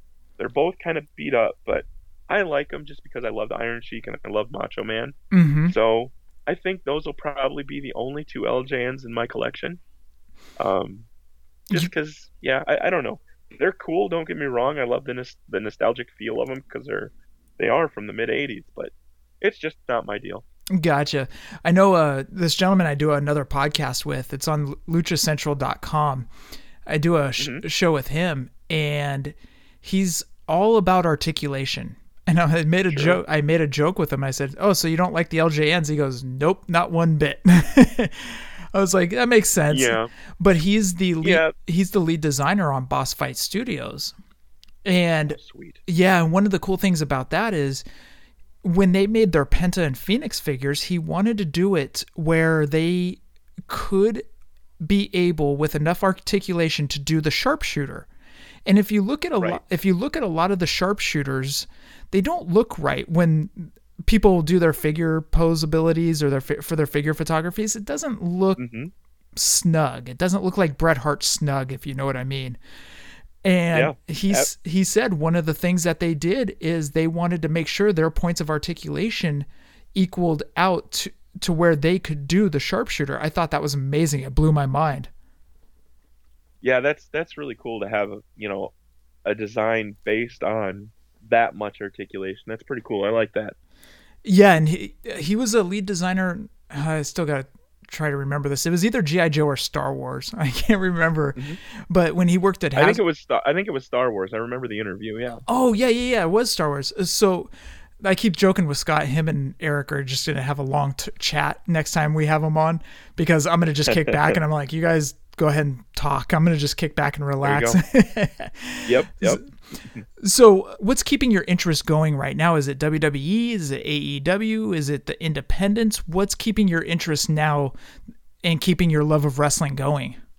Sure. So I've always been a WWE guy, and that's just because that's all that's really been available to me. I came into it pretty late in the Monday Night Wars, so I didn't see a lot of WCW. With the advent of the network, I've had the ability to go back and catch up on all sorts of great stuff. But really, I'm a WWE guy through and through, as much hate as that might get me online. But I watch NXT. I love NXT. When it was running, I was a big fan of NXT UK and 205 Live. I love. So I definitely keep up with those. Independents, it's kind of hit and miss. I try to. I was big into MLW for a short period of time, and that's kind of tapered off too. I never really got into NWA and AEW. I just don't have cable, so I can't catch that. And that's not a knock on AEW, and that's not saying I don't like the stuff, but I just, it is what it is. Were you watching MLW when Jacob Fatu was heavyweight champion? A little bit. I kind of, when he took the belt, is about the time that I started kind of not watching so much. Oh, okay. I definitely picked back up a little bit because I've been kind of watching the Von Erichs, because I love the territory days and World Class Championship Wrestling, and the story of the Von Erichs is incredible and sad all in one. Fascinating. So just kind of watching the boys continue that legacy is fun. Yeah. But yeah, a little bit. And the main reason I really started watching was they have a wrestler under contract that wrestled for them a little bit. I haven't seen him lately, but by the name of Airwolf. He's a masked wrestler and a lucha kind of guy. He's actually from Minneapolis, and I've met him. Super cool dude, and he's like 20 years old, super young. The sky's the limit, and it's been fun watching him. Nice. I've heard his name a few times. I've never seen him wrestle, though, unfortunately. Say he's had a couple of matches on MLW with Ace Austin. Okay. That's the kind of guy that you throw those two together in a ring, and they're gonna kill it. So definitely fun to watch. You mentioned the territory days. You like reading up the history on those? Yeah, absolutely. This is another reason Barry and I get along so darn well. Barry hooked me up with some DVDs from his collection, and I say some because he gave me like probably 400 or 500 hours worth of stuff. which is awesome. I absolutely love the territories, and in fact, I'm gonna a cheap plug here. I've started and released a trailer for a podcast that I'm doing called Reliving the Territories, and it's going to be an in-depth dive on each individual territory chronologically, so on and so forth. I've actually talked, Jeff, with you a little bit about it before, because the first one I'm doing is the AWA, and I know you and Scott kind of saw some AWA in the 80s. Oh yeah. And of course, AWA would be remiss without talking about Remco's. So definitely we'll be hitting you guys up in the future regarding that. But yes, please. Yeah, exactly. Unfortunately, with the way the world is right now, and with how sick my wife and I have been just in the past week or so, I've kind of put it on the back burner a little bit. But it's out there, and it's gonna be fun. I already have an intro done by Big_Bane, and it's killer. So it's great. So are you going to be doing Portland, San Francisco? You bet. Okay, cool. Yeah. You name a territory. My goal is you name a territory, and I'm going to cover it eventually. It's really daunting, to be completely honest, because I'm going to go crazy in depth with these, and really want to cover as much of it as I can. But yeah, I want to hit everything, including as much as I can about Puerto Rico and even the Canadian territories if I can get the information. So I'm really going to try and go in depth here, because I don't feel that the territories have there's a lot of history out there, but a lot of it's starting to go away. As we see these people unfortunately die off, we tend to lose a lot of that information. And I've always been a history nut, so combining history with wrestling, it just made sense. When you get into the San Francisco days, you're going to read up on a Japanese wrestler named Kenji Shibuya. Yep.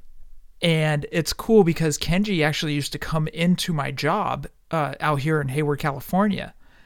Oh, wow. He used to come in, and it would be funny too, because he would come in and then we would start out in the shipping area. We'd start talking to him.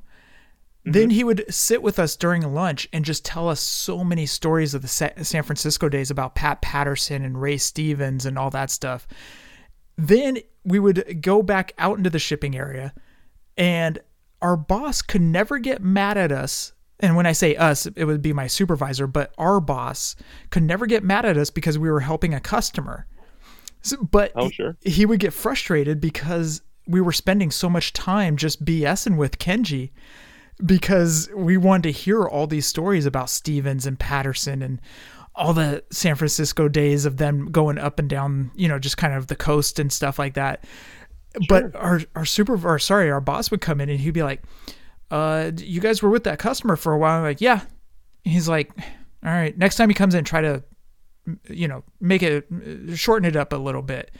We never did, dude. We never did. No. Because oh, that's awesome. Yeah, because Kenji would come in and he would. It seemed like he had a new story every single time. He'd go, "Hey guys, let's tell another story." And the next thing you know, it's like an hour and a half later. Oh, that's so awesome. I love that. And the local independent that I go to, it's so great because it's run by a former pro wrestler, independent local wrestler. But so many people have connections all over the place, so it's fun to hear stories. And one of the guys that wrestles on there, he's from Milwaukee, but he's been in the game for like 20, 25, maybe 30 years now, as far as wrestling goes. And he has wrestled a who's who of pros. Like, I mean, every big name that you can think of that's ever hit the indies. And so he tells some amazing stories. And on top of that, one of the wrestlers there actually grew up with, trained with, and is still friends with Shayna Baszler. Oh. In fact, I believe she was in his wedding. Oh, whoa. Which is just awesome. He's a super cool dude. I don't want to say too much more about that because he doesn't want people blowing him up or anything, but he's a super cool dude, and we've talked about her before and everything, and it's so fun to hear. He trained, Brazilian Jiu-Jitsu with her before her MMA days, and then helped her get ready for pro wrestling. It's so fun. Those stories are great. Another funny story I was thinking about is one of my other friends. I talk to him on occasion. His very first match ever was in a battle royal with the Young Bucks, but they were called Generation Me they were called Generation Me at the time. They were still part of TNA under their moniker. Sure. And I looked at him and I go, "Hey man, you got hit with that super kick." He goes, "They made it look so good. It barely grazed the hairs on my face, but they make it look so good and so smooth." He goes, "It's amazing." He goes, "Those guys are so smooth."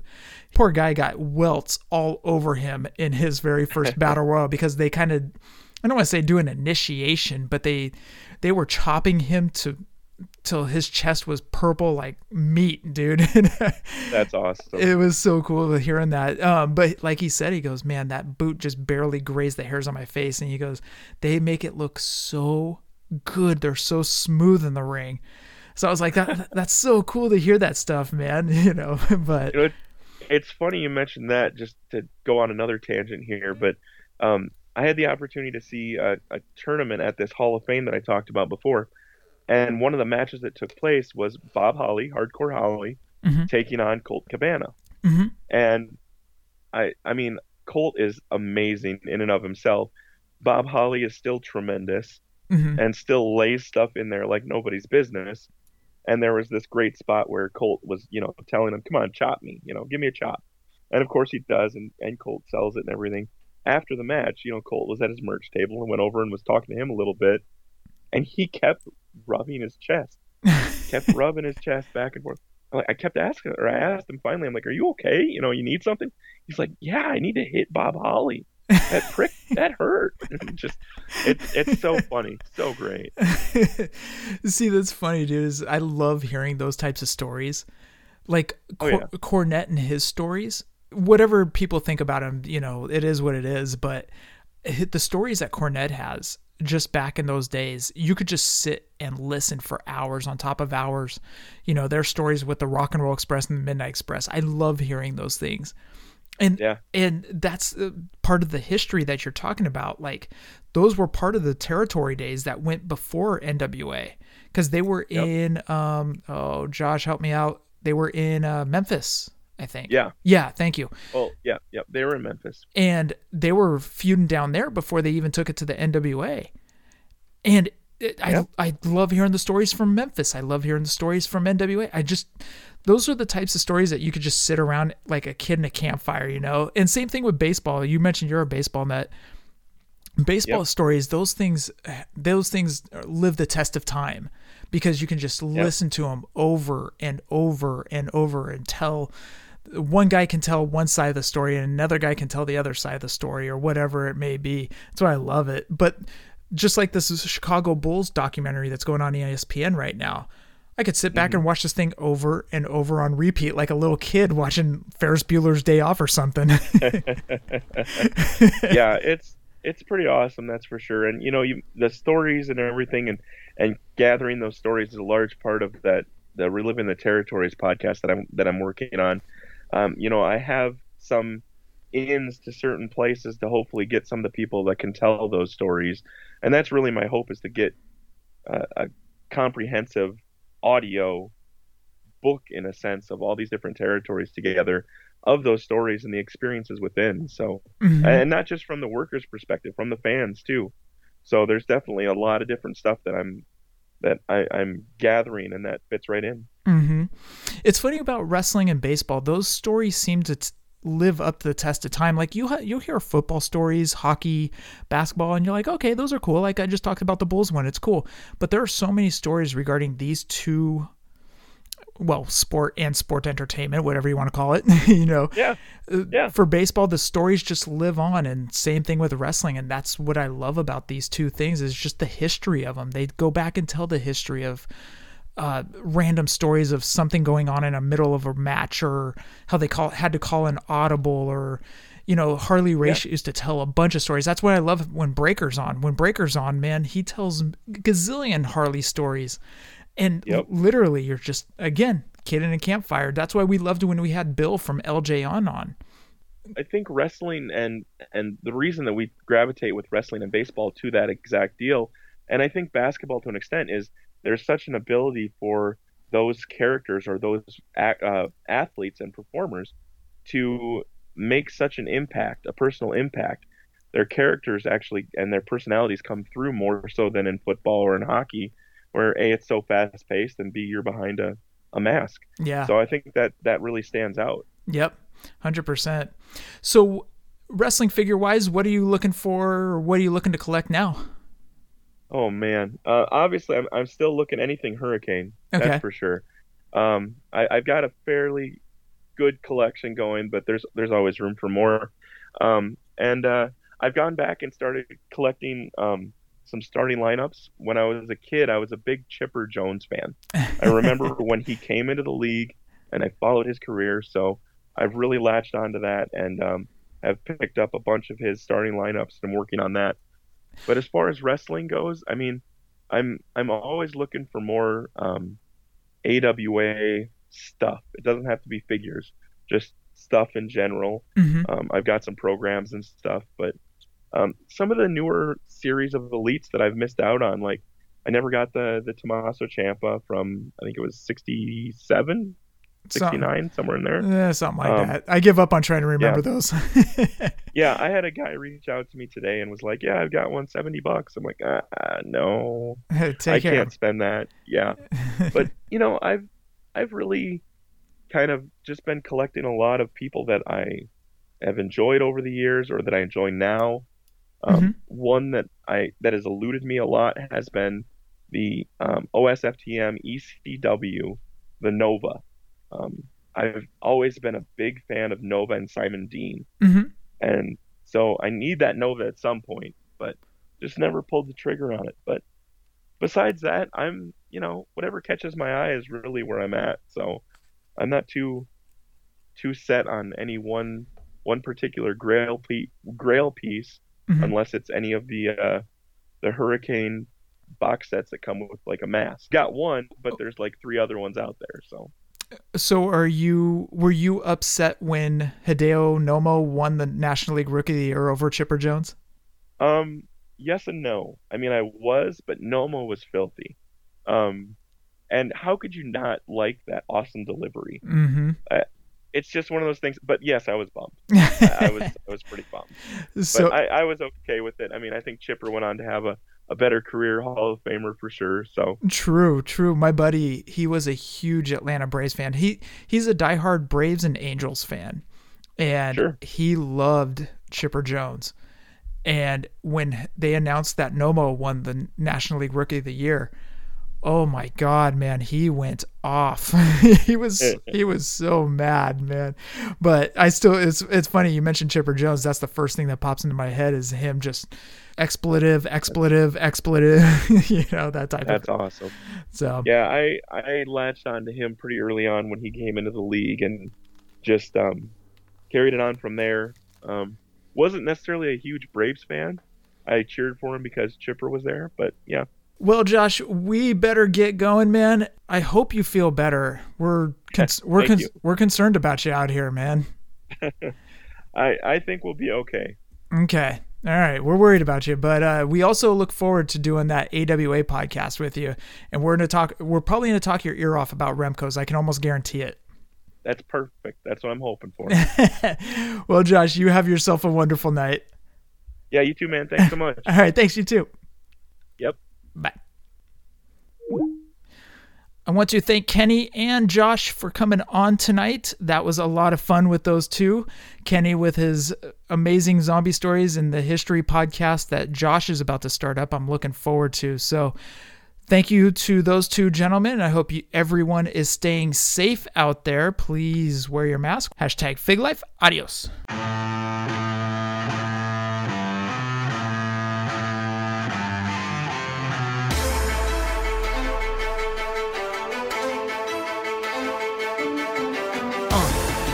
Yeah. Fully poseable. Let's go. Jeff and Scott, the Toon Brothers, busting out the ring. But we don't take it out the box, MOC. Happy toy hunting, we'll see you next week. We're the OGs of WFP. Fully Poseable, thank you all for listening. It ain't no storyline, real life siblings. So everybody go and do your toy spotting. Hashtag Fig Life, adios from the Kings.